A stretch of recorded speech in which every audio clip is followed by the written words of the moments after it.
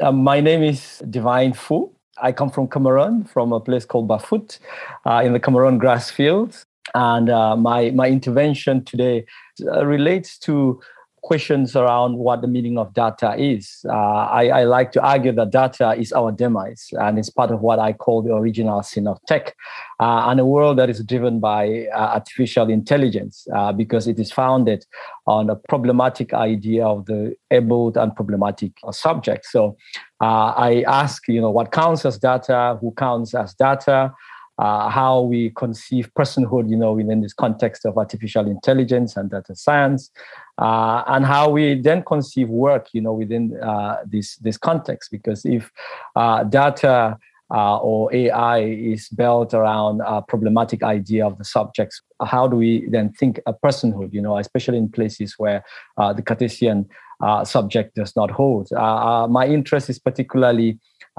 in contexts and places that do not conform to standards of reductionist ideas and principles that underpin what we all agree as science. And I like to call this, as I've indicated, the poison of the Cartesian subject, which is very poisonous, which is very dangerous, because it gives us the illusion of predictability, and we delve in this comfort of customary surprises.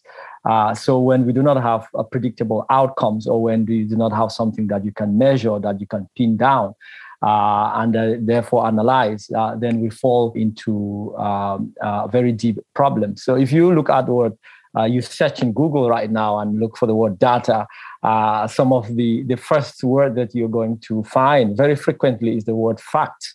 It treats it as a fact. And if you look at what a fact is often defined as something that is known or that is proven to be true, which is a problem, because the assumption is that data is a fact. Data is therefore true and something that you can prove. So the work that we do at HUMA is around questions of being human, and we look at various aspects. One of the projects that we run is around the ethics of artificial intelligence and also personhood and identity around those questions. And the question of the meaning of data is really important, especially around what we call the convivial subject. So what happens with people who are networked, people who are embedded in relationships that you cannot really measure, people who are not independent, who are not separate, people who are not whole or coherent, and people that I would like to call amoeba, dynamic, and that are constantly shifting. I think this kind of work challenges us, to begin to rethink what data is and what we should be considering, as data. Our second project relates more to the future of work, and here I'm particularly interested in artisanal work and work that you cannot code, and skills that you really pass on from one family to the other. And something that, for example, that is really fascinating to me is things such as chiropractic. How do you code chiropractic work, or code work that you touch, or code work that is about feeling?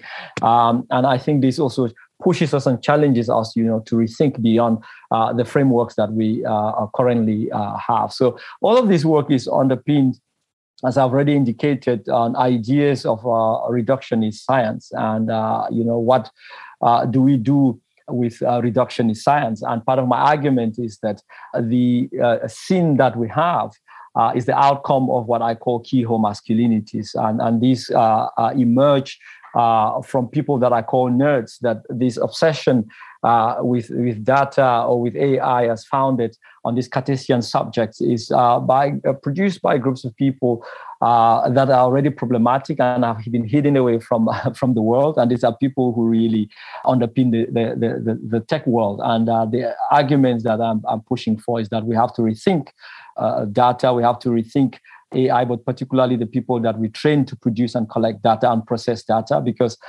these people already carry with them these problematic keyhole masculinities that are often snooping ethically into other places, and that really needs to be reformed.